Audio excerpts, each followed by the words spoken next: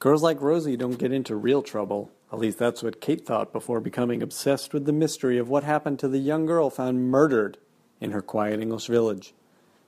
Debbie Howell's debut novel has been compared to The Lovely Bones and Reconstructing Amelia. Uncover the secrets yourself and pick up a copy of The Bones of You, on sale wherever books are sold and at kensingtonbooks.com. Hey, ear buddies, are you going to San Diego Comic-Con? Me too. Why don't we do something together? I'll do a panel and you come and watch it. I think I'll do a few. On Thursday, the 9th, at 8 p.m. to 9 p.m. in room 23, ABC.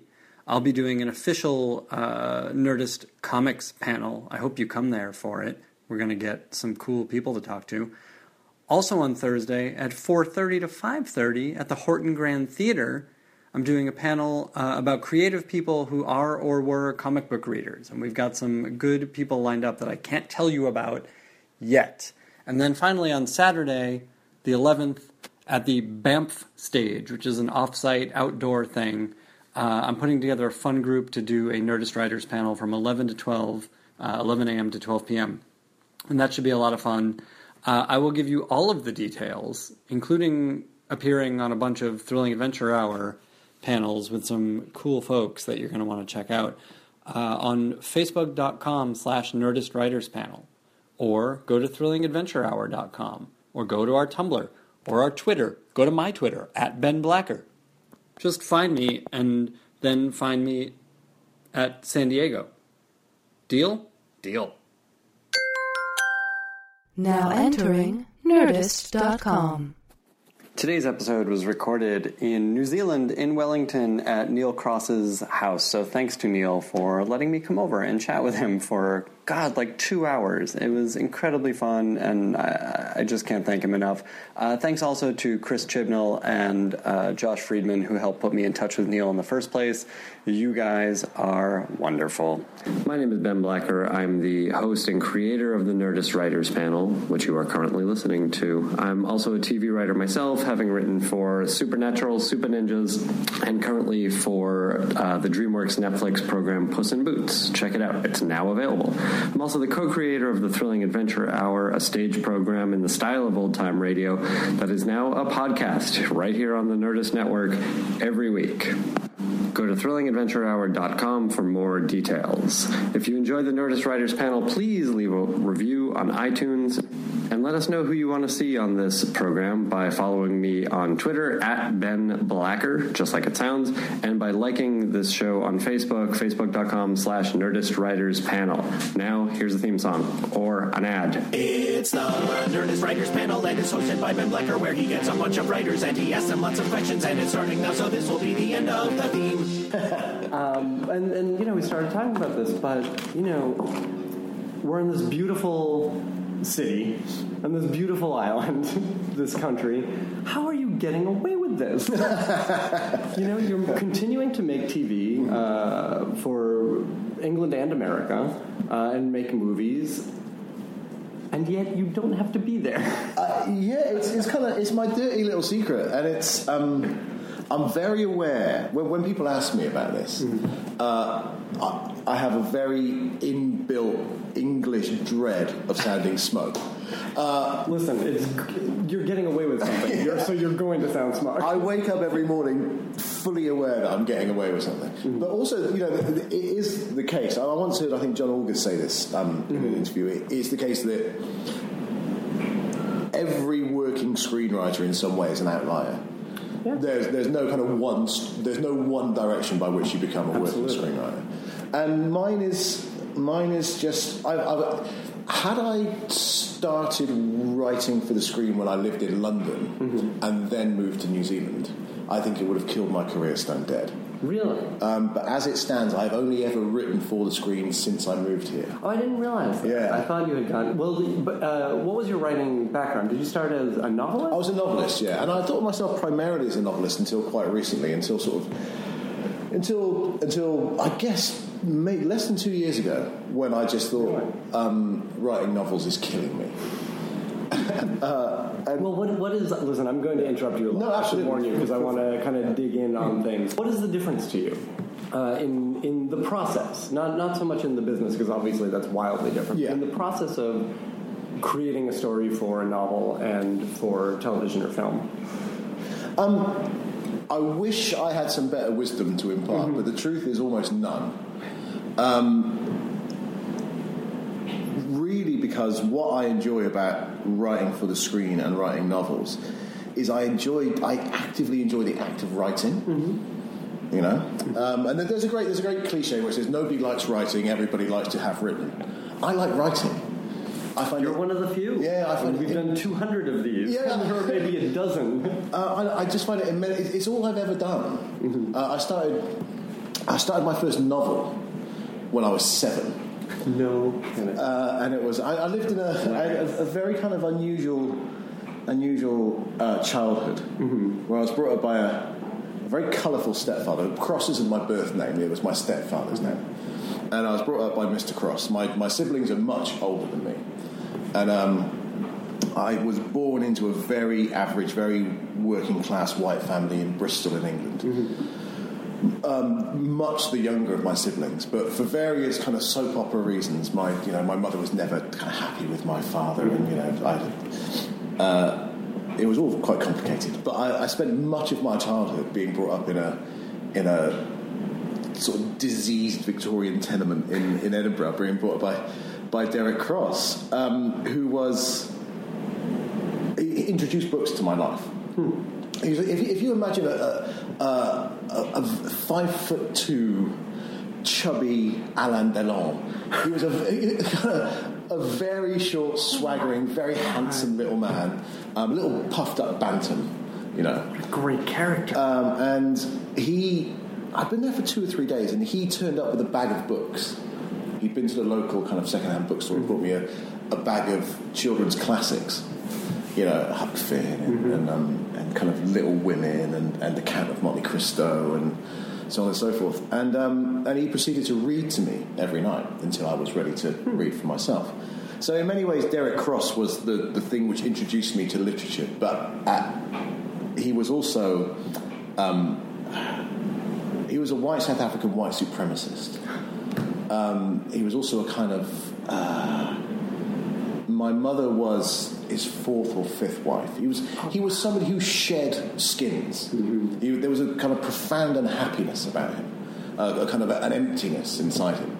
And what he would do was that he would fall in love essentially with someone. And we've all experienced it, whereby the act of falling in love reconciles you to yourself. You feel great about yourself. And I think he fixed himself by falling in love with people, by starting new relationships, by becoming the person that they loved. And so I don't quite know how we got onto him, but he was obsessed with various religions. So we became Mormons.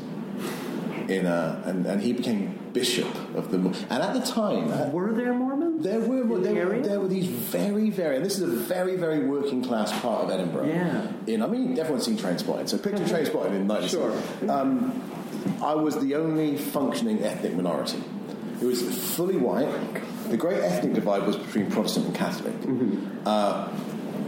Great tension there, but also, I mean, if you were English back then, it was a route to unpopular. So I was like the world's least popular kid. I was very booky and not very sporty, and and a bit weird. And I spent all my time with comic books, and so these incredibly glamorous young American men in suits knock on your door and pay you attention, and the very Americanness of the missionaries was enough to make them seem otherworldly and ethereal. And strangely, one of the missionaries who converted us became head of the church in New Zealand, and he wrote to me 10 years or so ago. Oh my God! A guy called David Baxter. Don't quite know what happened to him, but at the time, Mormonism also was doctrinally racist. To be other than white was to carry the mark of Cain. And there's 2 levels of priesthood, the Melchizedek and the Aaronic. The Aaronic priesthood you get when you're 12 or 13, and the Melchizedek, which is the full priesthood, the full service priesthood, you could only get at 18 if you were white. It was at Yeah, it was crazy, and it was at that time the prophet. I feel so embarrassed using these phrases. Spencer W. Kimball overturned this doctrine, but I think Derek Cross was attracted to the church But he rose to the level of bishop in this new town, and one of the odd facets of Mormonism is that you voluntarily pay a tithe of 10% to the church, which is administered by the bishop. So interesting. Yeah. So Derek Cross stole the money and ran off with a black woman because the only thing he'd never tried was not being a white supremacist. I think there's what the hell? So it was around all of this stuff when I was a little bit younger, when kind of lots of odd stuff going on. That was when I started writing my first novel. But if you're growing up in this environment, you're 7 to 10 years old. Like, these are your formative years. Yeah. And like you say, you're a bookish kid, not into sports. Yeah. I mean, it makes sense that you would turn to this creative outlet. Yeah, absolutely. I think so, yeah. But what were the stories you were attracted to? What were, both as a reader and as a storyteller? When I walked out of the cinema having seen Star Wars, I cried because I wanted to have not seen it so that I could see it for the first time again. Oh, love that. At 8 years old. And there was... the first book I ever bought myself was Han Solo at Star's End, which was a Star Wars spin-off novelisation, which I just adored it. And every Wednesday, my mother would get her hair set, very 70s thing, let's go, big science fiction hairdryers, and she'd give me 10 or 20 pence to go next door to Bobby's Bookshop, which was a second-hand bookstore with a whole corner given over the cardboard boxes full of comic books, which they sell for 1p. So I could go and I could buy sort of 10 or 20 comic books a week. And what do you remember what these were? Like, what were your gateway comic books? I don't know gateway comic, but the ones which really, really more than caught my imagination, kind of informed my imagination, and I kept going back to again and again and again, was Claremont and Burns' X-Men, and particularly because I just loved Wolverine at the time. I was in love with Wolverine because it's difficult to remember now that there had been nothing like him before. Yeah. You know, nothing. It was a very kind of new. There were all kinds of. I really loved Deathlock. He was a kind of prototypical RoboCop. In fact, the story is actionably similar to RoboCop in many ways. And he's dead. He's converted to a cyborg against his will. There was an interesting thing whereby he had a computer in his head with which he disagreed. So there was his interior dialogue was expressed between him and this, all sorts of, always Marvel, not through any, particular. Alan Moore had a great. When Alan Moore talked about discovering Marvel, he said, the Marvel characters added an entire new dimension to comic book characters in that they had two dimensions. But for a young adult, that was Spider-Man is it? Spider-Man. Like, all of these Marvel characters were so relatable. I'm still Spider-Man in the 70s is still my kind of favourite. Spider-Man period. Yeah. There was like short run comics like Man-Wolf, which was a very short run. Also, there was a not in the 70s, but in his very early 80s incarnation. A superhero that will be unfamiliar, I guess, to an American audience largely, was Alan Moore's early work on Captain Britain, which was just extraordinary. I mean, extraordinary. How so? I've only read about it. I've never read it. It's absolutely... It's kind of...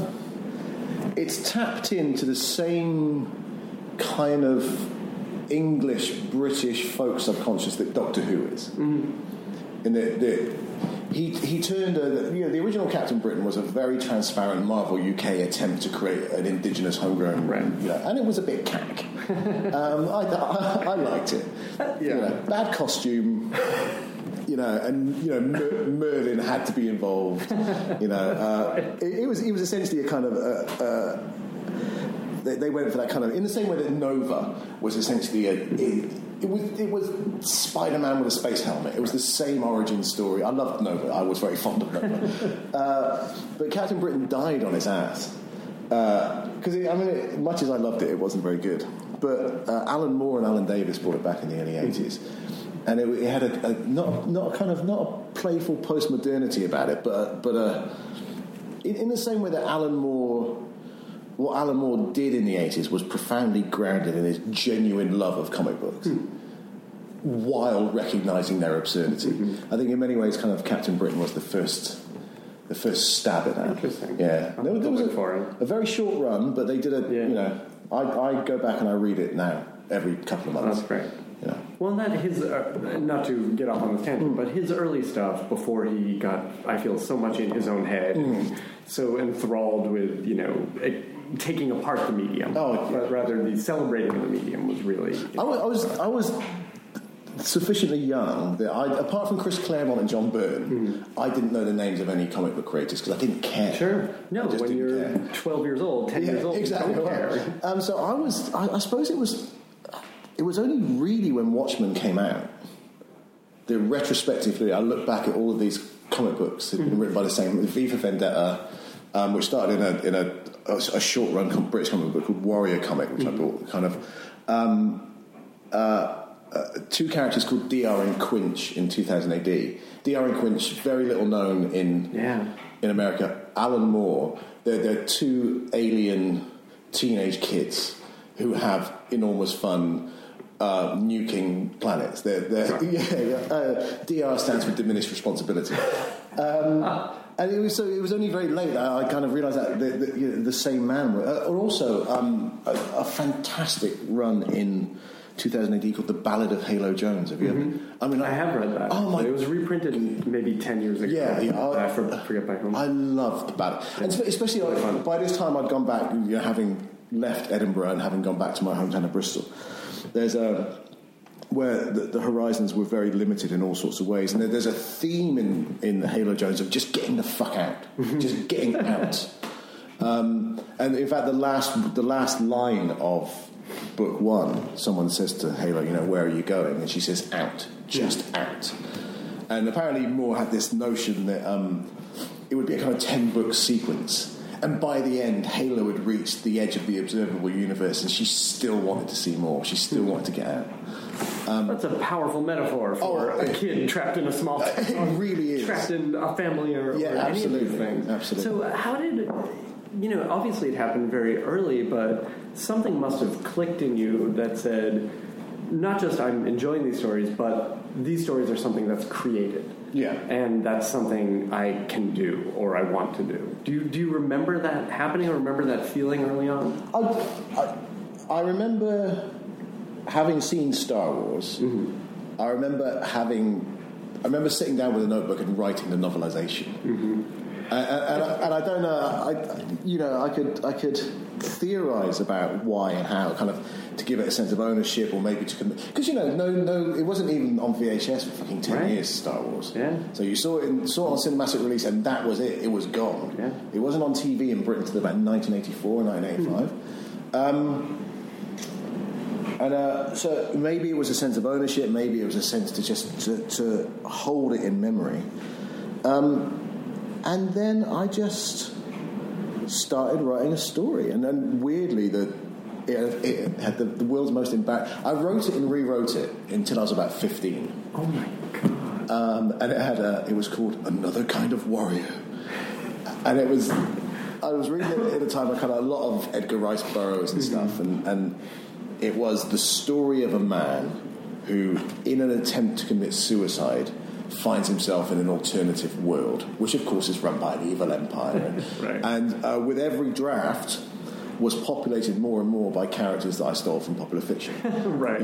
Well, it sounds like an amazing synthesis of everything. I just threw everything in there, everything. And I'd come home from school and just write in it. So I've always... I enjoy the act of writing to such an extent that I fear to question it. Because if I question it, it might go away. Well, bad luck, because guess what we're about to do.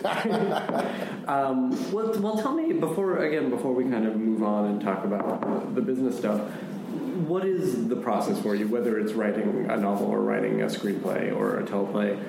What does your day look like when you're writing a project? I'm intensely chaotic. Mm-hmm. I know that people like outlines. Mm-hmm. I'm not great at outlines. Mm-hmm. And in fact, I haven't, to my knowledge, I don't think I've ever seen a good outline. Really? Yeah. And to me, an outline is the equivalent of...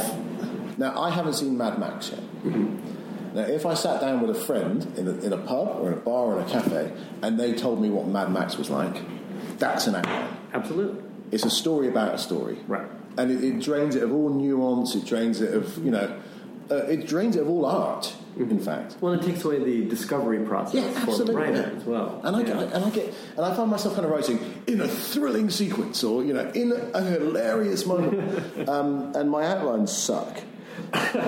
They just do. And so I try as much as possible to...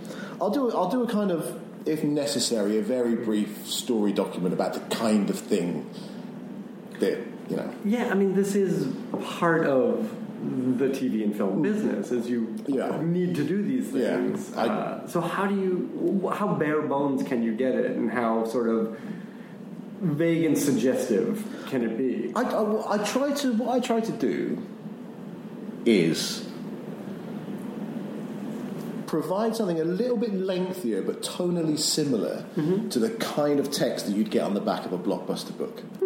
They're kind of unashamed, Yeah. So the first line will be will be a really bad movie poster tagline, right? And then I write blurbs more than I write outlines, not least because part of the pleasure for me in writing is telling myself a story. Mm-hmm. And every fucking book I've ever read about screenwriting, every single one says you must know how it ends. And to me, that would be the kiss of death. Mm-hmm.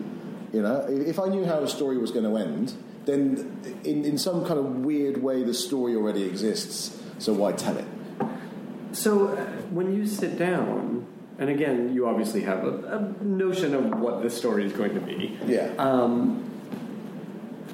Do you discover on the page, or is there, hitting your head against the wall going, I don't know what this guy does, or what does that look like? I write and discover on the page until it's necessary to bang my head against the wall. Yeah. And I bang my head against the wall for days and days and days. Oh, really? Yeah, I get... So you'll stay away from the keyboard for... Oh, no. I can't... I'm fucking obsessive. Well, that's what I'm wondering. I can't leave the house. You can always tell how stuck I am by how clean I am and how clean the house is. Because if I'm stuck, I can't shower, I can't vacuum the floor, I snap at my children. And it's my wife, my long-suffering wife, God love her. I was in a particularly bad state about 3 or 4 months ago, maybe a bit longer. Mm-hmm. And I said, look, it's just gone. There are a finite number of stories. It's it's like the production of semen. At some point, it slows down, and then there's going to be nothing left. It gets that dark. Oh, I mean, really, really, really. Oh my. And I said, and that's it. And I have to accept that I've told my stories. My stories are gone. I don't want to repeat myself. I'm done. This is my career finished. And as I say, God love her, she just says, are you aware that you say this every time? Right, exactly. She says your career is over about 9 or 10 times a year. Mm-hmm. And you've told your last story at least once a month. So now I kind of recognise it as I hesitate to describe it as part of the process, because how I work doesn't deserve the term process. Well, but this is what we learn having these conversations, is not only does everyone go through this sort of process, but everyone's is also wildly different. Yeah. Like there's nobody works the same way. And I'm massively envious of other writers who can outline with facility. Mm-hmm. Outline's just I don't know what it is. And I have to, and one of my great, I don't have any tips, but one of my great, there are very, very common tips which seem to be common to everybody. Mm-hmm. There was a great, on BBC Radio 4, there was a great series about. No, actually, I'm lying. It was in Slate magazine. Oh. It was about the habits, the daily habits of people who kind of create stuff, musicians and artists and writers and novelists, and they had very little in common. But the two things they had in common were coffee and showers and walks. Walks, absolutely. Yeah. I was going to say, you have these dogs. Yeah. That must be helpful. I never water dogs. Really? No. I'm scared of other dogs. Oh my God. But I don't know how you get anything done. Forget it. It's all showers for you, showers and coffee. No, one of the great things is, I've discovered, that if I'm writing, say, a spy story, and I'm stuck, just to watch loads of movies, none of which are spy stories. Mm-hmm. Just watch and listen against the genre that you're working in. That's interesting. What do you think that does for your brain? Also, I mean, I can't remember what it was now, but I know that I was stuck. I used to work on a spy show called Spooks in the UK and MI5 in America. I remember being very stuck on it and doing my usual trick of just going to... And something in the movie Notting Hill gave me an idea. And I'm fucked if I can remember what it was. Yeah. And it wasn't related to what was in Notting Hill, but there was some kind of tangential link or suggestion. That's interesting. Well, sure. I mean, it can be the way a scene is played, or a relationship. Absolutely, or just a throwaway line of dialogue, or anything. Yeah. In these moments when you don't know what comes next, are you putting anything on the page, or are you really just kind of walking around the house like a caged animal? A bit of both. It can all get a bit Jack Nicholson. And sometimes if I look back through my if I look back through a script that I'm stuck on, because I am very anal about the way that I version. Mm-hmm. So you can go to kind of at any stage of a script, there will be a discrete document that I can go back and refer to. Yeah. Interesting. I want to hear the rest of it, but you'll kind of back up and revise from there, and then back up again. And in case I want to. In case I change my mind about cutting something. Mm-hmm. Oh, sure. So all I do is if I'm writing if I'm writing an episode of Luther, the very first draft is just Luther 401.001. If I make a change of any kind, even if I'm just swapping scenes around or cutting a bit of dialogue, I'll call it number 2. Yeah. And so by the end I've got 30, 40, 50 different versions of the script. That's a good idea. It really works for me. And but you can at any point. I'll go back to version 18, and there will be 2 or 3 pages of what the fuck are you doing, Neil? What the fuck happens here? I don't know what's fucking going on. Help me, oh God, oh dear God, please help. And there'll be pages of it. It's funny because it sounds like that's the work that's often done in a writer's room up on the corkboard or on the whiteboard of once the story is somewhat sussed out. Thank you. Putting these scenes in order, figuring out the best way to tell the story. Yeah. And that's interesting that you'll do it in document. I think there are not a lot of minds that work that way. It's a hard thing to track.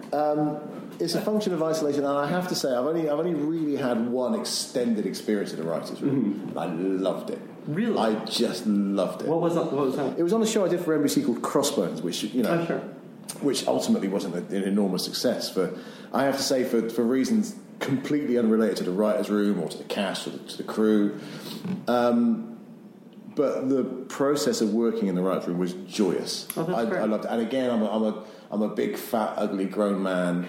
And the last day of the writer's room, they took me out to dinner and I cried. Oh. I sat at the table and I cried. It was a joyous thing. Well, you had a terrific group. I know some of that group. Yeah. It was like smart people, good writers, also nice people. Really nice people. So, I mean, it's funny that, and I wanted to ask about that, because you did have a room on that, but I think as the showrunner and as the show creator, you wind up writing everything yourself in a big way. And I think that's, showrunners do that to varying degrees, but what was your experience? How much rewriting or even just original writing did you do? Well, there's a bit of a complication involved in that, and I'll tell you the story, and you might have to edit accordingly once you've spoken to lawyers or whatever. We had a fairly fast writers' room. It was it was 6 or 8 weeks or something. Really good fun, and actually, Patricia Highsmith, who's one of my favourite writers, once said that she has ideas like a rat has orgasms. What is that? Just incessantly kind of pumping ideas out. Horrible. It is horrible. And I do have ideas, very, because I don't do anything else. All I do is write and read and watch stuff and not walk my dogs. And so we'd broken 10 episodes in the first week. Yeah. And this was, you convened a writer's room well before production started, right? Yeah, at the time there was a weird imperative that we work quickly because there was a rival show. Oh, that's right. And so the idea was that we would go into production quickly. Actually, that didn't happen for various immensely complicated reasons. Right. But we had, we'd broken most of the main stories in the first week. Mm-hmm. And then we just spent the rest of the time making them better. And I came home, had my tears, came home already. And the idea was that each writer would be working on their script simultaneously. It was something like an upfront order, right? Yeah, like that's 10 right. scripts or something like that. Yeah, it was a series order. Yeah. And I came home, and the show fell over for funding reasons. Right. And so I thought, okay, fair enough. As it happened, I had work to do on Luther. Right. So I was, and also I was. Was that on season 2 of Luther? I think it must have been season 3. Okay. And also, I was writing Day of the Triffids for Sam Raimi. Oh wow! So I had stuff to do. Sure. And so I got busy, and I didn't mind the show falling over because I was very anxious about it at that point, and the practicalities. It kind of the show happened just to backtrack a little bit by accident. And again, I know people don't want to hear this because it sounds charmed and.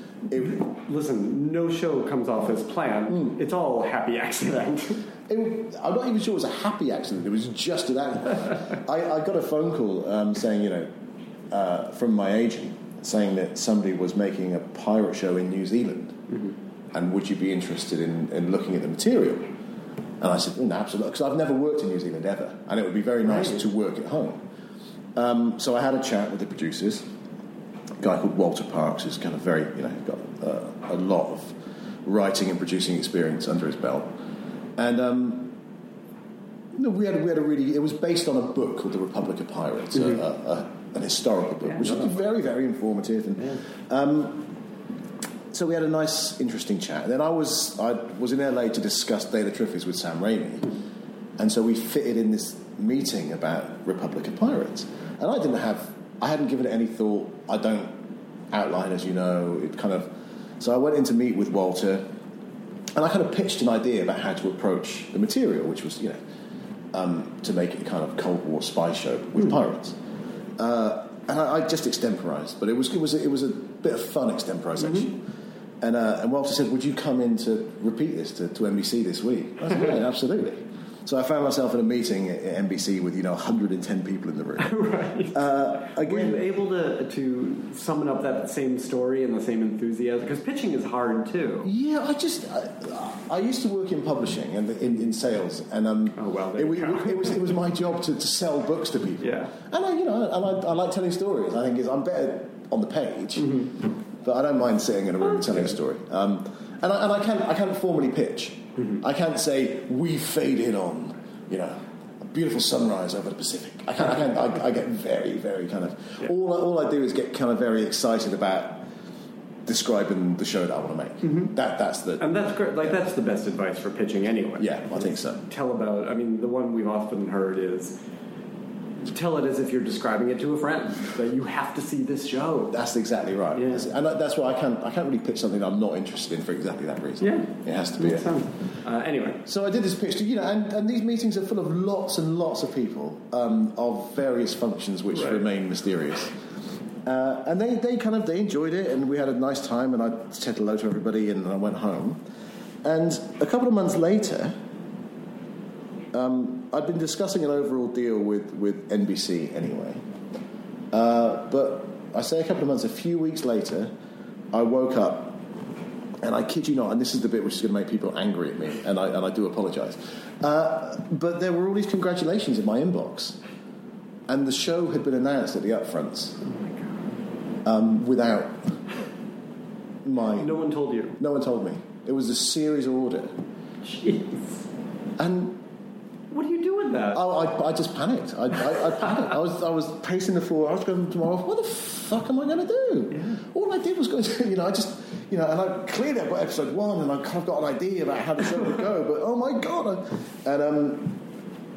But yeah, it was all kind of, yeah. That's so bizarre. So what happens after that? You get on the phone with your agent and say, what now? And my agent Dan Ehrlich is really good, and he just says, so this is good for you, and this is a very rare thing, and you should embrace it. And so I embraced it, and it was unusual in many ways because it was a series order, because it was expedited because of this competing show, but it didn't go very smoothly, and so it fell over in September. Mm-hmm. I came home to work on Day of the Triffids on Luther, and while I was working on Luther, the show came back alive again, like Freddy Krueger. It just came back, and I said, look, I'm busy. Yeah, I'm doing my show. I don't. So I said that there's kind of 3 options, one of which is you guys employ another showrunner, no harm, no foul.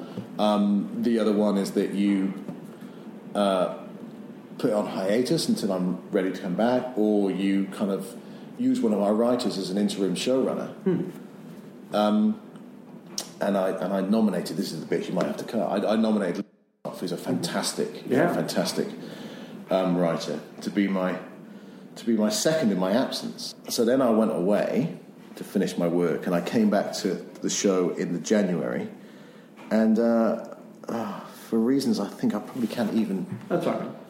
It was all gone. Every episode that we'd done in the writers' room was just gone, and each of the writers were nothing to do with this. Mm-hmm. Absolutely. This is what happened.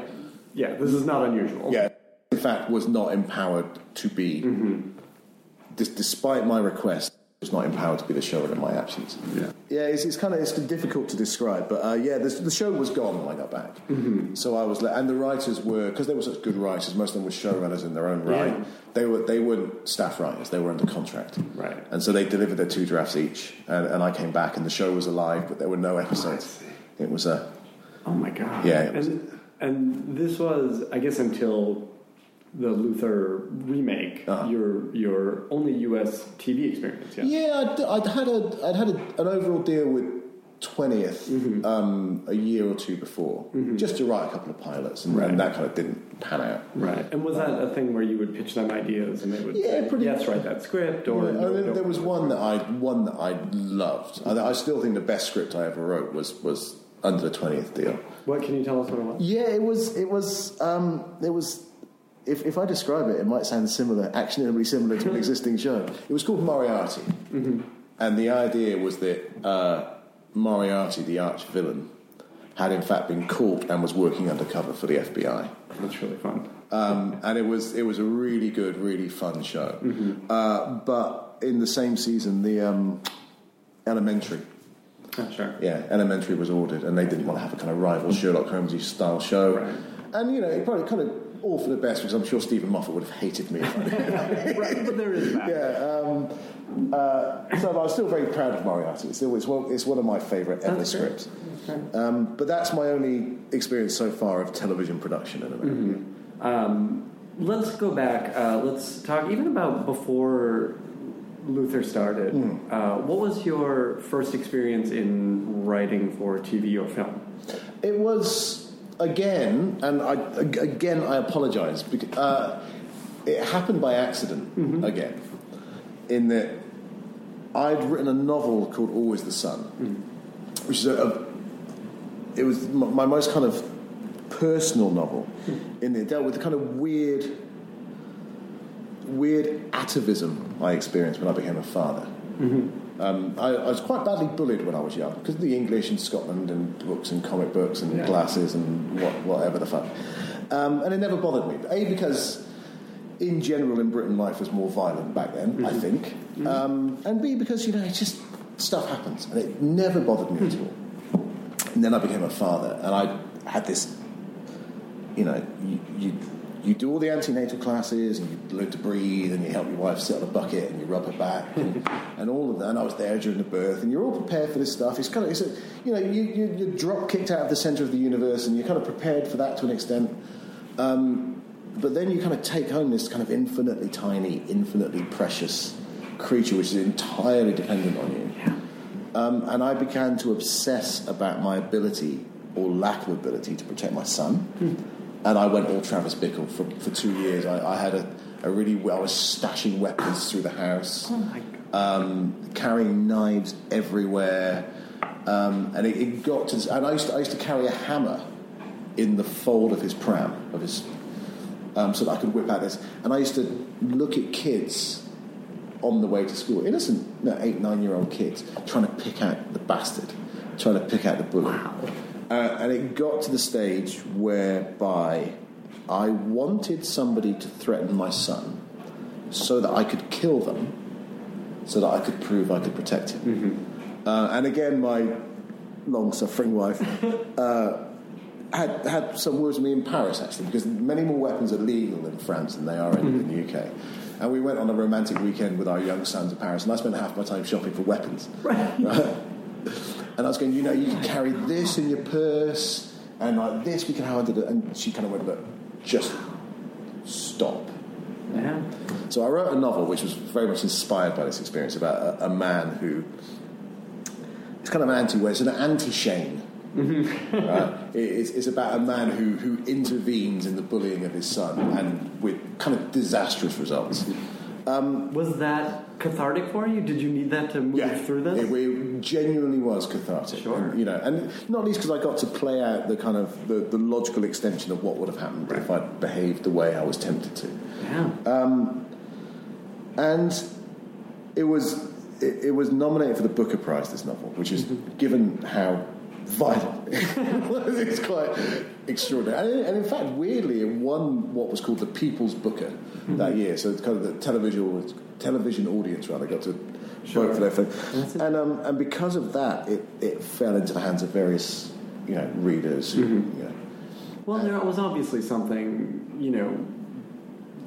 because it was such a personal story that people responded to. Yeah. I mean, obviously you were able to get that honesty on the page, even within this narrative structure. I think so. I'm still very proud of it. That book, still very proud of it. And one thing led to another, and people started to talk about the rights to it. And because it was a personal book, but also just because I love movies and TV, and I've been reading William Goldman and many books about how to write a screenplay, and all of which are kind of presented as a kind of a mystery religion.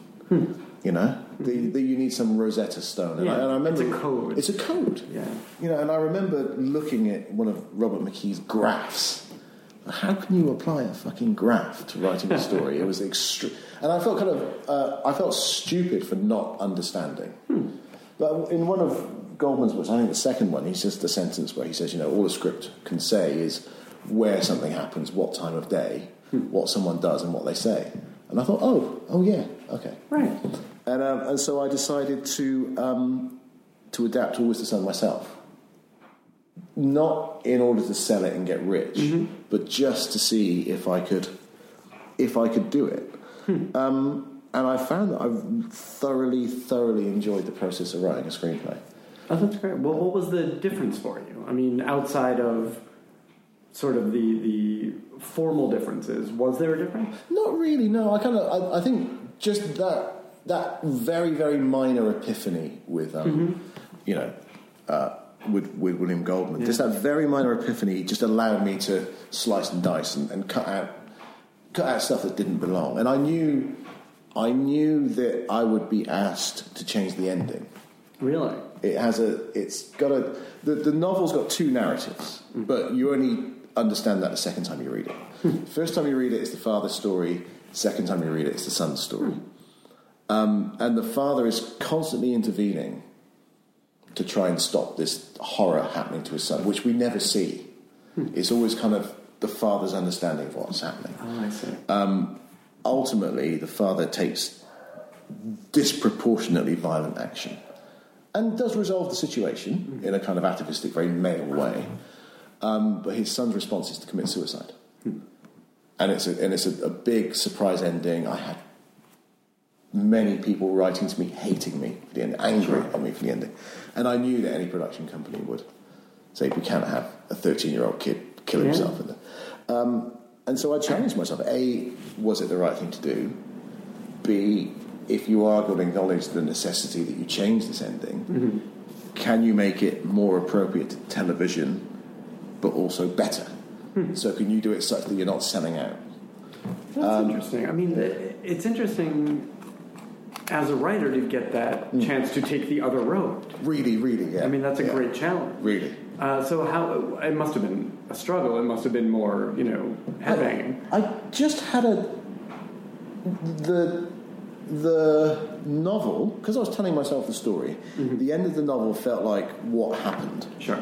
Even though, it just had to happen. Writing the screenplay, I was free to write what I wish had happened. That sounds kind of dumb. No, that totally makes sense. But I was really proud. I was really proud of the ending. I was, and I still, part of me now, when I think about how that story ends, I'm not sure which is the definitive ending. Sure. And so that found its way to various production companies. And there was quite a lot of interest in it. Ultimately, it was too bleak. It is a bleak story. It's a very urban, anti-Western narrative. Not Western as in Western civilization, as in Shane. Yeah. A reversed Shane.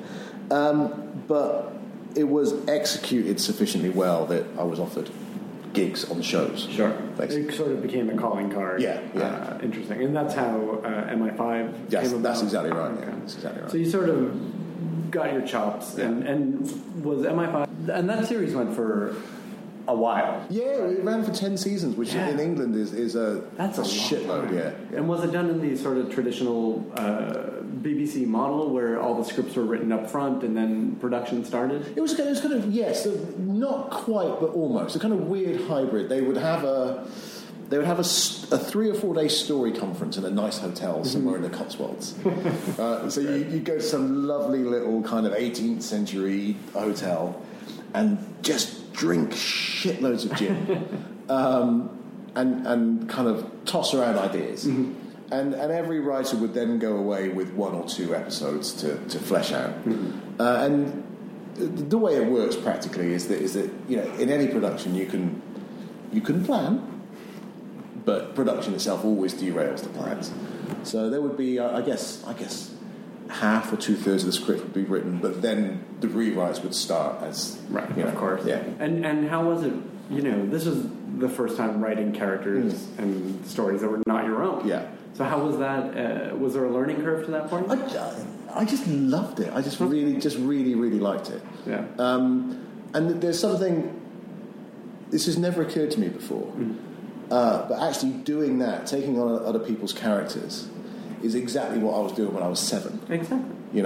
I'd see Battlestar Galactica and suddenly Starbuck was in my book. Yeah. So it was the same process. Yeah, there is something really fun about getting to play with other people's toys. Oh, it's really good. And killing them is awesome.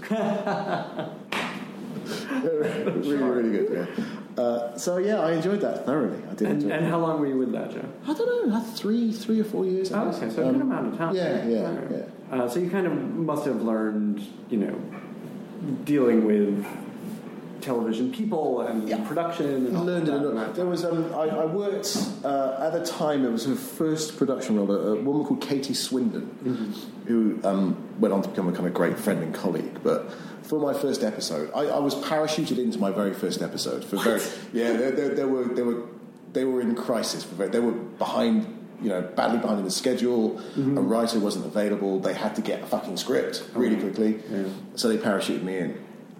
And I wanted to do a really kind of old school spy story, kind of very Le Carré-esque. Kind of no computers, no kind of facial recognition, just a really old fashioned story. So they gave me one line. They gave me one line to base a story on. And I sent in my first draft. And I had this sequence. I thought, how can I get a message secretly across London whereby the security services can't monitor it or see it? So what I did was I had a guy approach a homeless man, give him £50 and a message. Right? A homeless man goes into a florist. Now, a homeless man catches a bus across London, goes to a florist, orders a bunch of flowers, and the message is on the message with the flowers, which goes to the recipient. And I thought that was kind of really cool, very old school, you know. And Katie phoned me up and said, we've read the script, and we had, you know, and she said, you know, we love it, which is always the first thing. Yeah. Oh, my God, they love it. What the fuck's going to happen to me now? Hang up. Yeah, exactly. It's ended there.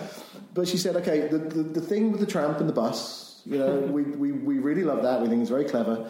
But, okay, we're going to have to close down a street in central London. Oh, sure. We've got to get permission from the council. Yeah. We've got to hire a bus. We've got to fill the bus with extras. Yeah. You know, and production reality. Yeah, and she said, you know, you've just, you know, it's a great sequence, which it probably wasn't. I loved it. She said, but you know, it's a quarter of a page, and you've just cost us £35,000. Oh my God! You know, and that for me was there's a little light bulb went on in my head. Yeah. And when you ask me the real difference between writing novels and screenplays that is the bit.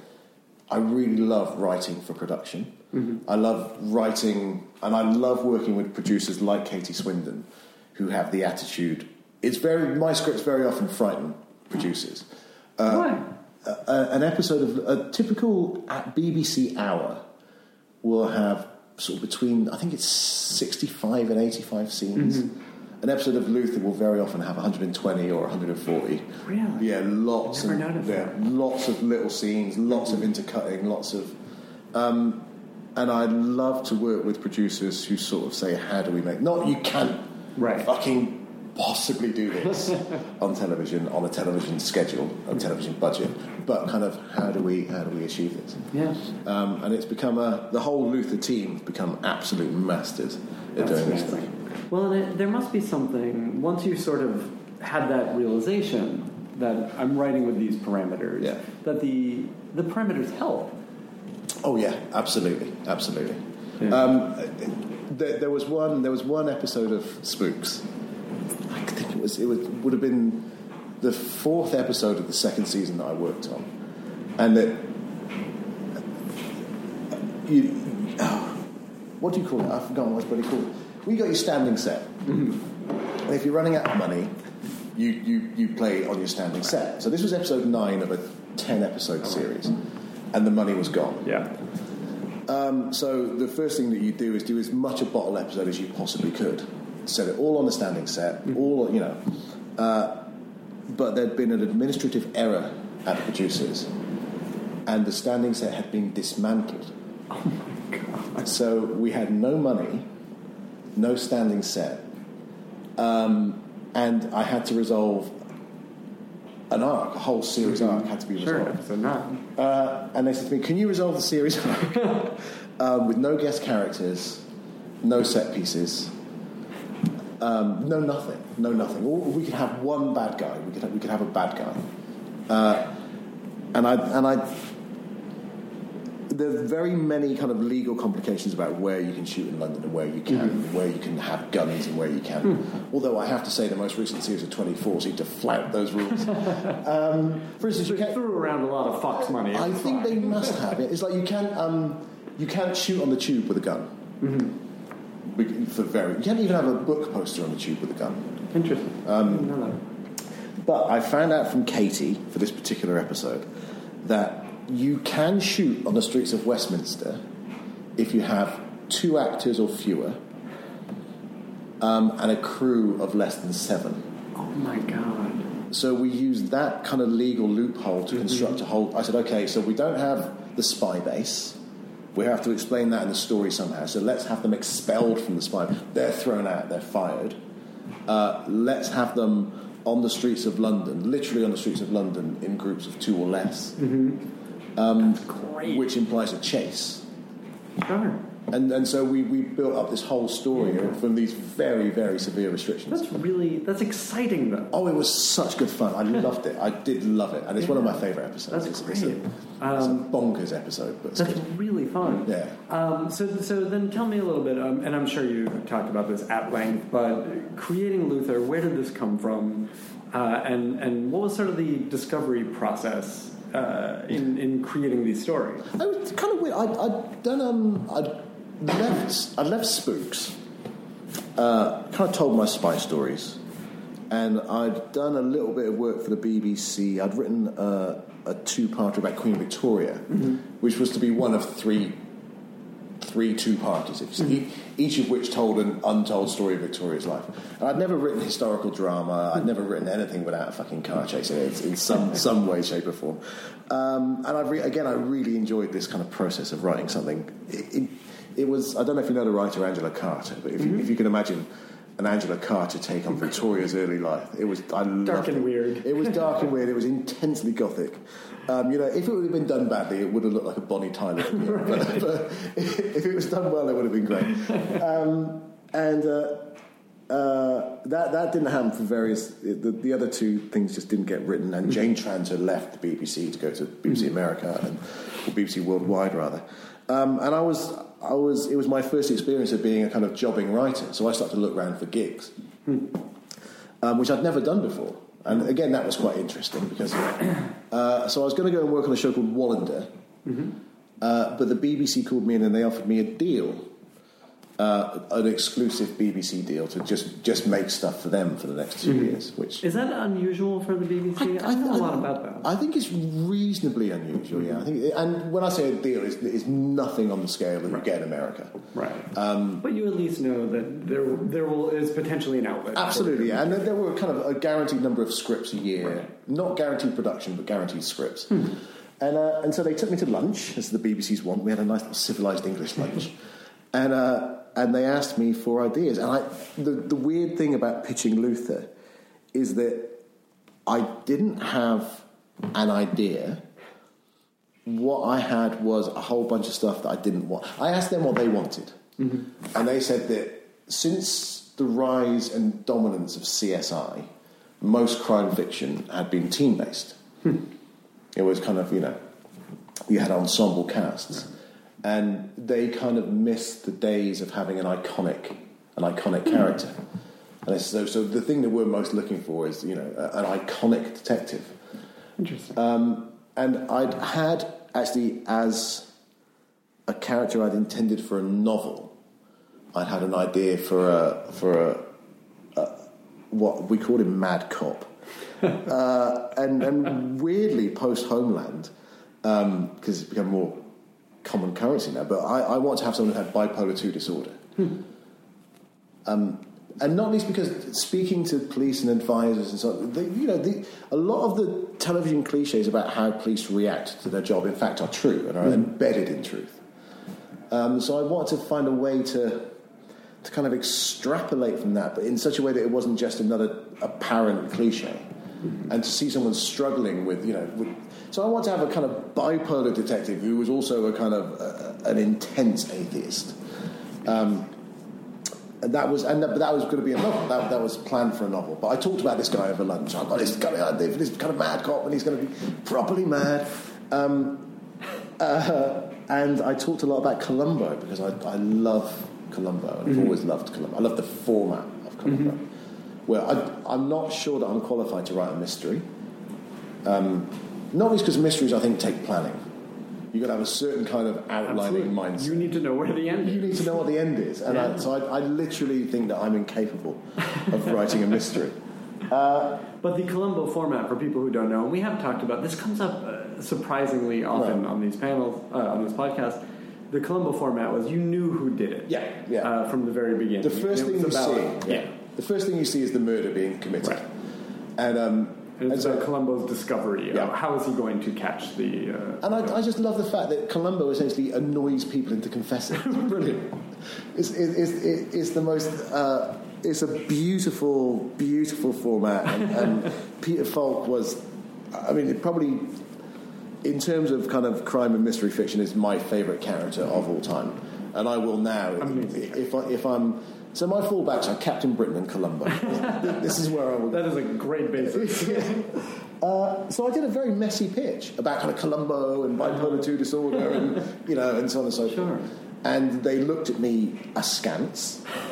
It was by no means a good pitch. It was utterly chaotic. And I wasn't even extemporizing. I sounded like I was on meth. I was just... throwing ideas around. It's these things that were swimming in your brain. Yeah, they were just going around my head. That could all make a story together. Yeah, exactly. In some way, if they trusted me. and I was very, very aware. Do you know, you sometimes you go to a meeting and you come away and you think, oh my God, I'm such a dick. Right? And someone assures you and says, no, actually, that was really good. This time I actually was a dick. Because my agent called me up and said, you didn't do very well then, did you? You know, they're very kind of... They really enjoyed the lunch, but it was, you know... They're not quite sure what you were saying to them. So could you just put something on paper? Mm-hmm. And as you know, I struggle with that in terms of outlines and stuff. So I sat down and wrote the script. I just thought, I can't get into a situation, especially with serious documents, serious Bibles, whatever. Again, you're always talking about the stories will be like this. They would show the fucking story. Yeah. And so I sat down and I wrote the pilot to Luther very, very quickly. I did kind of sort of 7 or 8 days and just. So it seems like you knew who this guy was when you sat down. Yeah. And you knew his world. Yeah. But how did the story itself start to take place? How did even the other characters and the thrust of it? I've got no idea. It was a frenzy. Oh, right. It was just a frenzy. Yeah, it really was. And I knew I wanted him to have a kind of... actually, in some ways, Alice wasn't my idea. Initially, I was going to steal an idea from another writer, a crime writer called Mo Hader. Mm-hmm. And in her first novel... called Birdman, I think.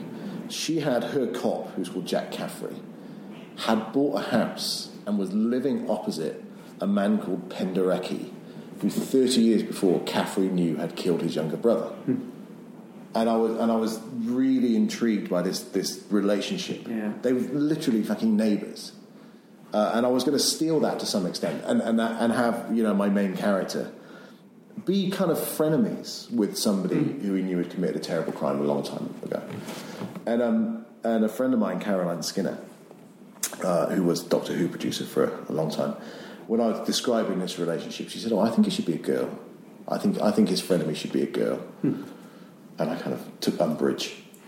How dare you? Don't you know my ideas are precious? The ones I've stolen. Exactly. This is a premium stolen idea. Yeah.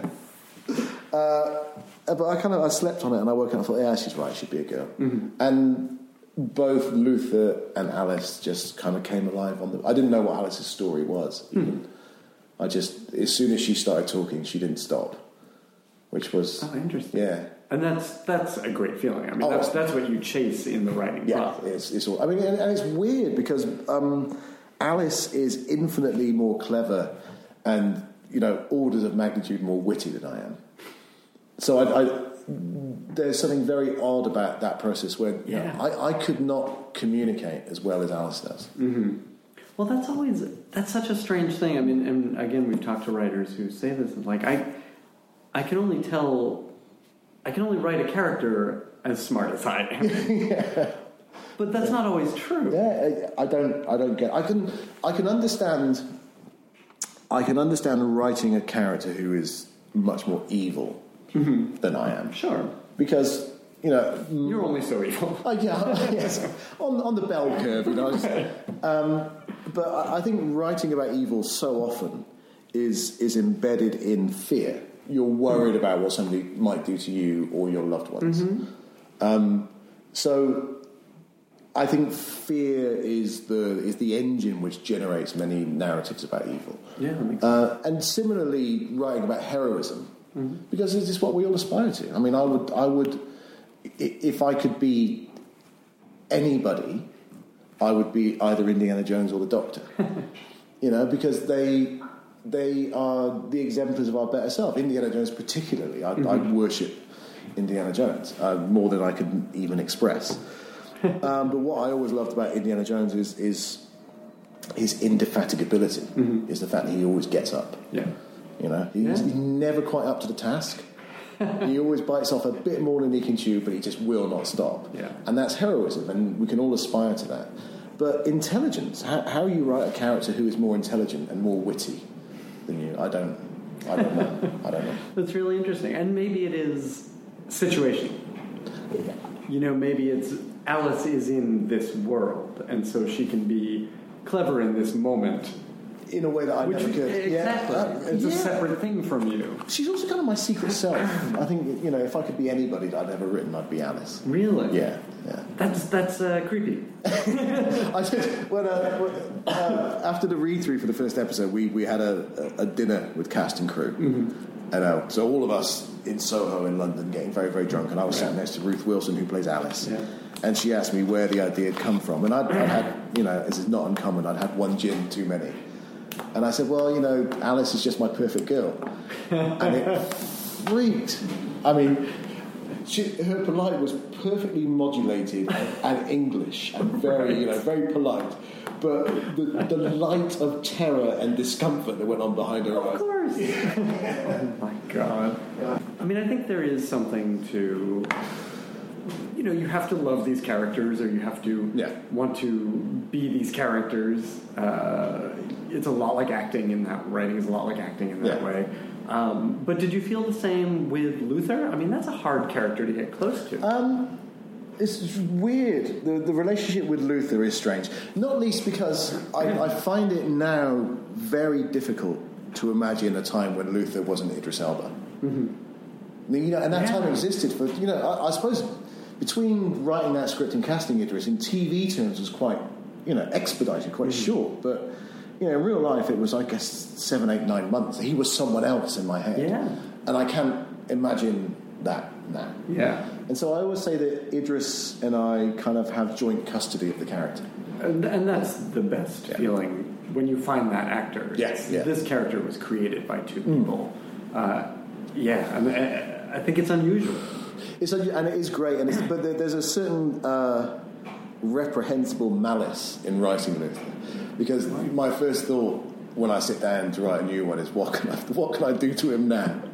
Absolutely, it's funny. I've spoken to actors who they approach it in a different way, right? Because they're not there for that part of it. What terrible things can I do to this character? Yeah. Theirs is what can I do to get out of these terrible things? Absolutely, yeah. And I do enjoy. I enjoy working with actors. I do. Yeah. It's not the way a good actor approaches their job is not dissimilar from a novelist, in that so much of it is about details. Mm-hmm. And so much of it is about showing that Raymond Carver is someone else who I kind of go beyond admiration. I'd read Carver again and again and again. Instead, I very often read screenplays because I like to see how people do stuff in screenplays as a technical document. Mm-hmm. And for instance, James Cameron, his screenplays are brilliant because they're like watching a movie. Oh, interesting. I don't think I've ever looked at really, really well written, really well written screenplays. Very, lots of, he won't describe a tank, he'll give you the model. Right. But for some reason that creates an image more, even though you're not seeing the proper tank. I really like Jim Cameron scripts. But I read Raymond Carver because I don't know how he does what he does. It's remarkable. And he would write a story in a day and then spend a year taking words out of it. Wow, really? Yeah, until what was left was just kind of... Well, and that's what you get from him. Yeah, absolutely. This economy of language and of story, too. I mean, they're so small. It's magic. There's a line. The first story of his I ever read was Fat, which is again has no real narrative, and it is literally about a woman who works in a diner describing a fat customer, and it's an anecdote. It's not a story, except the last line is, "My life is going to change. I can feel it."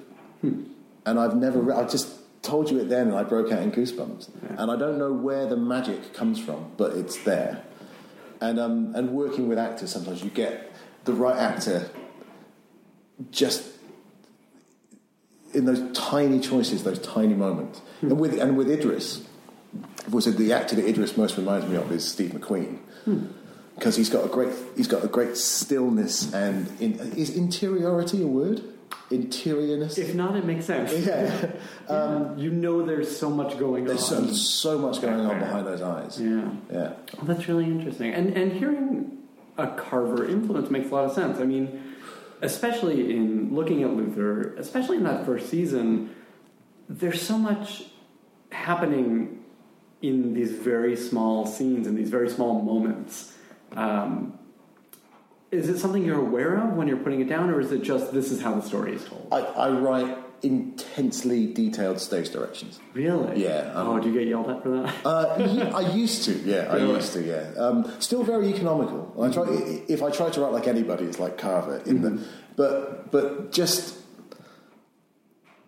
only if it's necessary. Only if I think it kind of connotes and communicates an essential detail, which you would rather. You want to show sadness, not have a character say, I am sad. Right. And it could just be the way they're dressed or... and I kind of... Yeah, my stage directions are stupidly detailed. Not long, but just very precise. Yeah. I mean, I would imagine they're dense scripts. Again, there's so much going on. There's so much that has to come across. I think and I hope, and I think this is the novelist training, that I write for a reader, not for a viewer. That's the... So, your first audience is your colleagues. Absolutely. And they have to be able to see the show that you're talking about. I think that's very smart. And often forgotten. Yeah, I think so, yeah. I want to ask briefly about Doctor Who, and then we'll kind of wrap up, but talk about getting to play with someone else's toys.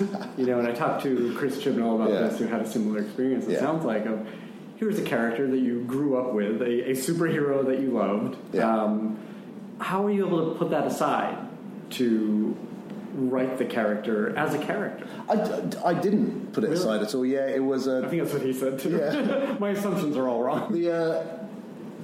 My first memories are of Doctor Who. My very, very first memory is my nan, my grandmother had a fake fur coat.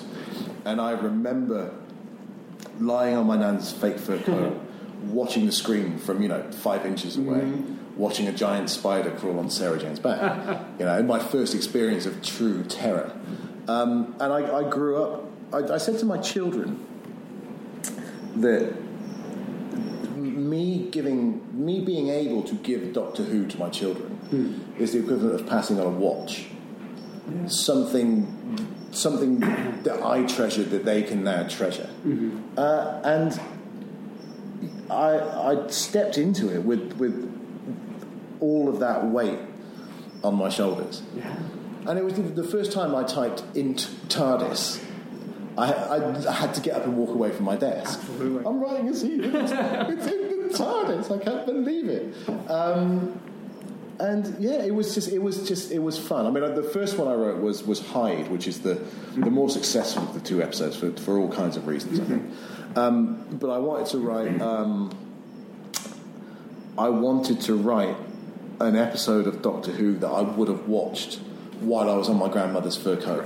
And so I set it in 1972, and it's a chamber piece. It's all in a big haunted house, and it was just fun. And once the Doctor began to speak, I had 50 years of the Doctor speaking in my head. Sure, but you also have to write this Doctor. Yeah. You have to write for this production team. You have to write for this companion.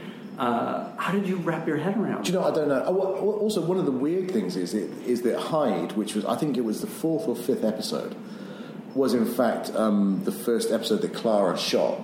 Oh, really? So it was Clara's first episode. So you had nothing to look at. So there was nothing to look at. There was nothing to read. Yeah. And I didn't at that time know what her secret was. So I was on the phone to Stephen saying, "Look, I'm trying to allude to the mystery of Clara. What is, what are we going to find out in episode 13?" Yeah. And Stephen would just say, "She's just a normal girl." But she's not, because she's a ghost. We've seen her die, and and she was a Dalek before. Right. How can this be? And he just said that she's just a girl. But there is something to knowing your character has a secret. Yeah. And you can write just a girl. Yeah. Who has a secret, no matter what that secret is. And in that episode, I'm still there's a scene in that episode where the Doctor takes Clara in the TARDIS, and they, for various reasons of plot, he visits the beginnings of the Earth and the end of the Earth. And at the end of that scene, he and Clara are looking out over a kind of blasted landscape, and she says, "Am I out there? Is my body buried out there somewhere?" And he says, "Well, I suppose it must be." And she says, "Well, we're here looking for... It's a ghost story, this episode. And she says, we're here looking for a ghost. But we're all ghosts too. I've been dead for millions of years. And not knowing the mystery allowed me to write that scene. Exactly. And it's one of my favourite moments that I've ever written. I'm so madly proud of it. It's really well done. And were you here at the time? Were you in New Zealand? Yeah. Okay. And is the script that wound up... I assume you didn't go for production or anything. Yeah, I did. Because it was Doctor Who, yeah, absolutely. That's great. And I took my kids. That's excellent. And I have to say, I'll go on the record, there are many, many actors I've met who I greatly like and greatly admire, but I'm not wholly convinced that Matt Smith, in fact, is not the Doctor. He's a remark. He appeared to us one day. We were filming in a big country house, which coincidentally was outside my hometown of Bristol, so wrapped in a family trip to it. But took my children to set, and we were sat outside in the little seats, and they were shooting inside, and watching it on the monitors and stuff, and we cut, and I said to my boys, now you have to remember that Matt is not the Doctor. And not only that, he's at work. Mm-hmm. So he's going to walk off set, and you guys are going to want to speak to him, but he's working, he's going to want to rest, he's going to want to refresh his lines for the next scene. So just, So my kids, being very good kids in, okay. And Matt Smith walked out with Sarah Louise Coleman and kind of approached us, and he saw my kids. And he went, oh, hello. And he ran over to my kids. Who are you then? Introduced himself. I'm Matt. And my kids were just dumbfounded, right? And also, they didn't want to misbehave. So they'd been told not to speak to him. So I had to say, it's okay, you can talk to him. And he spent 10 minutes with my kids. And at the time, he had the new costume on, the purple tweed costume, which nobody had seen. And he said, do you want to try on the new costume? Do you want to try it on? Oh, so he's there posing with my kids, and my kids got to try on the new costume. And, of course, they couldn't show anyone for a year. Right. It's kept it secret.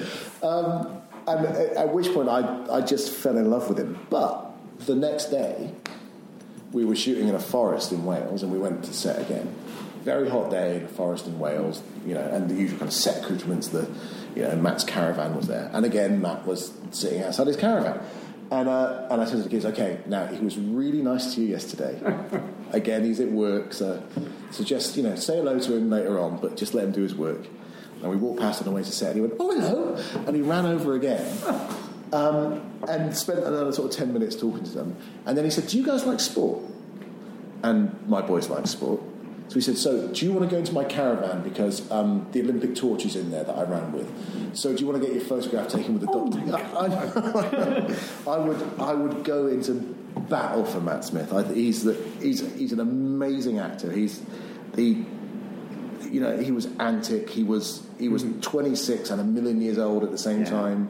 He was cold. He was warm. He was funny. He was serious. He's an incredibly skilled actor, but as a human being, I think he's extraordinary. What an amazing experience. Yeah, that's just what you want. Oh, it couldn't have been any better. It couldn't have been. And was the script that you wrote what we saw on the screen? Yeah, Hyde was pretty much. Yeah. There was I wanted to. The only real change was that I wanted to make it a bit scarier. Mm-hmm. And the monster in Hyde, my original conception was that in this kind of bubble universe thrown up on the quantum foam, that essentially what would be in there would be a zombie Time Lord. Somebody who, and they were getting chased by a zombie Time Lord, which I thought was really fucking scary. Stephen wanted a kind of a happier ending. He wanted it to be, and when I proposed the love story, he went, "That's it. It's monsters in love." Yeah. And he didn't want. He said he didn't want to do Jaws. He said he just didn't want a shark chasing them. Let's give them an emotional weight to the monster too. I mean, that is something he's great at. There's a story to everybody. Yeah. That monster could have a spin-off. Quite. Yeah. And I have to say as well about Matt Smith again on the same day. Absolutely. End of a very, very, very long day. Very hot day. 12, 13 hours in the hottest day in England I've experienced for many years. And and his last scene was a scene whereby he was stood in a forest clearing, and a guy in a rubber suit had to jump up behind him, right? And the man must have been exhausted. He must have been so tired, having run around and spat at these complex lines, and every time this bloke jumped up behind him in the rubber suit, from inside the rubber suit, you'd hear, "Is that all right, man?" And he'd go, "Mate, you were brilliant. That was brilliant. That was the best one yet." That's great. Tireless. What a prince. Yeah. God amongst men. God amongst men. What are you working on these days? Lots of stuff, in one way or another. I will Anything you can talk about? Yeah, I can say I will talk about some of it, sure. And then if I can, I'll absolutely. So we got Luther in America, which is currently in a state of weird suspended animation because we're having trouble casting it. Oh, interesting. I was wondering because it seemed like everyone was so high on it for so long, and it makes sense. I mean, well, it's kind of a tough character. In a weird way, it's good news because I kind of, a lot of people were very unhappy when they heard there was going to be an American remake, and I understand why. But I only went into it with the sole caveat that if we do it, we do it well. Mm-hmm. It's just not a cheap spin-off. It's not just a remake with another actor. That we recreate the show for an American audience, and of course, the show is known in the States, but I hesitate to use the word, but it's a kind of cult show. Mm-hmm. It's got a small, devoted audience. Yeah. It's funny, as much as television people talk about it, my mom doesn't know. Absolutely, yeah. So I will only do it if I can make a show that I'm proud of. That's good. And that means that the casting process has been very protracted. I have to say 20th Century Television and Fox Broadcasting have been really patient with me. And we've seen lots of really good actors. Of course. Really, really good actors, but just nobody who feels quite right for what I want to do. Well, I would imagine, you want someone who's going to bring something different to what Idris brings, because otherwise it's why do it? Yeah, absolutely, And we found, I think, this can't go out, but we did find the perfect actor. Really? And it just fell over at the last minute, unfortunately. Who was it? I'll take this out. Oh shit! Exactly right. Exactly. It would do that. I know. So again, just like when we cast Luther, we're looking for qualities. We're not looking for. It can be an actor of either sex or any gender or any ethnicity. They just have to have the right qualities for the character to reinvent the character, but to own the character. Yeah. Was there talk of having Idris do it? Idris never really was interested in doing it again. And I think he's a proper actor. He doesn't want to just retread what he's done before. Absolutely. Absolutely. And I think had I said, look, okay, we're going to start again and do a completely new show. Not retell any of the old stories. I think maybe he would have been a little bit more interested. But he's a producer on this. So, he and I talk about casting quite a lot. That's great. And we have fun doing it. Was there a feeling for you of how do I not retread the same material? How do I make it a new animal? There are moments in it. I can, in my head, I've reinvented all of it. I can already see the reinvention. But there are... Through it runs a thread of very particular Englishness, not even Britishness. Luther is a very, very English show, and I'm thinking very hard about how to de-Englishify some aspects of it. But on the whole, for instance, there's a bad guy in the second season who wears a Mr. Punch mask, and Mr. Punch has got a very specific cultural significance in the UK, which it has not at all in America. So how do we reinvent that character? Yeah, that's interesting. And he's kind of very interested in the history of London. So there will be a great deal of comprehensive reinvention, but not throwing babies out with the bathwater. Gotcha. Yeah. That makes sense. And is Triffids still alive? Well, it wasn't. Triffids is a really interesting process because people liked the script and it looked like it was going to go, and then the rights reverted. Oh, really? I didn't know that. And then sort of 3 or 4 weeks ago, I got a call from Mark Gordon saying, "Isn't it good news about Brian?" And I said, what's good news about Brian who? And he said, well, Brian Kirk's directing Triffids. So Triffids is now with Sony. Brian Kirk, who launched Luther, who's a very, very good director. He was the first Luther director, worked a lot on Game of Thrones, really talented director. All things being equal, and with luck and whatever, hopefully Triffids is still alive. I'm really proud of the Triffids script. Oh, that's great. There is also Mama 2. Oh, really? Yeah, which is waiting to... Oh, we didn't even talk about Mama, but that is a great movie. Oh, I really enjoyed it. I did not know what to expect. It scared the shit out of me. Oh, awesome. That's the highest possible compliment. So we're waiting for the right director for Mama 2, but that's kind of good. That's ready to go. And again, it was quite a scary thing. I didn't see any point in writing a sequel unless I thought we could do something better. Mm-hmm. And how do you kind of expand the mythology of Mama without... So there's Mama 2, very excited about. It's scary. The second one is really scary. Oh, that's fantastic. And horror's hard. Yeah. I mean, horror... I've watched so many horror movies lately where I love the first 45 minutes. And then it just... Yeah. Yeah, and then you see the monster. Yeah. And it's, Seeing that I have many, many arguments with Guillermo del Toro about when to see monsters. I think he's a good guy to have those arguments. Yeah, he really is. Guillermo's very much just, let's see the fucking monster. Yeah. And I'm kind of, let's hold the monster off. But I imagine that tension is what makes that work. Yeah, it's great. It's really good. It is good. Great. And there's also two things of interest to this particular podcast, I suppose. Working on an HBO show with Darren Aronofsky. Oh, interesting. Yeah, which is kind of a very New York City show, which is also scary. Interesting. Currently called Riverview. It might change its title. And how are you working together? Well, I mean, we're partners on this thing, really. I suppose he's going to direct the pilot. Is the idea, and so that's in with HBO now. HBO really like the script. Great. Darren really likes the script. Great.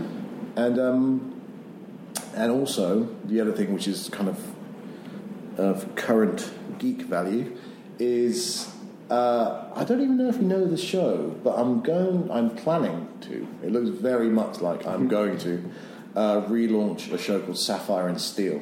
I don't know that at all. Sapphire, I'm going to give you a DVD because I've got 2 copies by accident. Awesome. Sapphire and Steel is a late 70s science fiction horror show, which had an incredibly low budget. Mm-hmm. So every single episode was a bottle episode. Great. Where the enemy is time itself. Leakages of time folding in on itself. So it would tell ghost stories and monster stories, but in every episode, somehow, time was the villain. But it's not an anthology. No. The characters continue. Sapphire and Steel are they were kind of prototypical Mulder and Scully. Okay. Except they're probably aliens. It was very... the guy who wrote it, his name, I've forgotten his name, I can't believe it. The guy who wrote it understood fan service before this became a thing. And what he would do is drop hints about mythology. But they're clearly non-human, but maybe they're enhanced humans from the future. Maybe they are avatars of what's called the higher power who've temporarily taken human form. That's really fun. It's a great show, Sapphire. Oh, I'd love to see it. So you're just sort of getting rolling on that. Yeah. We just have there's a broadcaster in the UK that's very, very keen to do it. So nice. Oh, that's a lot on your plate. There's a lot on the plate. Yeah, there's a lot. Have you tried writing comics? Do you know? I never have. I would very much like to. It's one of the. But I think you need to find. I think one of the things that's made Alan Moore's career what it is he seemed to get lucky again and again and again with his collaborators. Mm-hmm. He always seemed to have a great relationship with his collaborators. Well, it really is like working with an actor. Yeah. It's finding that right person to genuinely collaborate. And again, if you read Alan Moore's scripts, they're insanely detailed. I mean, the From Hell. I'm obsessed with From Hell because it's a work of near schizophrenic obsession. Absolutely. But I think you would enjoy it. I think you would enjoy the parameters. Oh, it's something I'd love to do. Something I would really love to do. I used to do it. When I was a kid, I used to draw my own. Of course. Yeah. And then I had... Actually, that's how I got into writing novels. I just remembered. I used to draw comics, and I'd do the drawings first, and then I couldn't work out how to put the text boxes on without ruining my drawings. So I thought, well, if I write the story first... Right. And then... You were working in the old Marvel method. That's exactly right, yeah. That's very funny. So we'll end, as we always do, by asking you, what are you watching these days? What are you watching on television? What movies are you watching? What's getting you excited or inspired? What comics are you reading? What books are you reading? I watch everything. New Zealand is a tiny market, right? So it's also got a very complicated rights situation for these big multinationals. Sure. So we were, for instance, the last country in the English-speaking world to get the iTunes store. We only got Netflix in New Zealand a few weeks ago.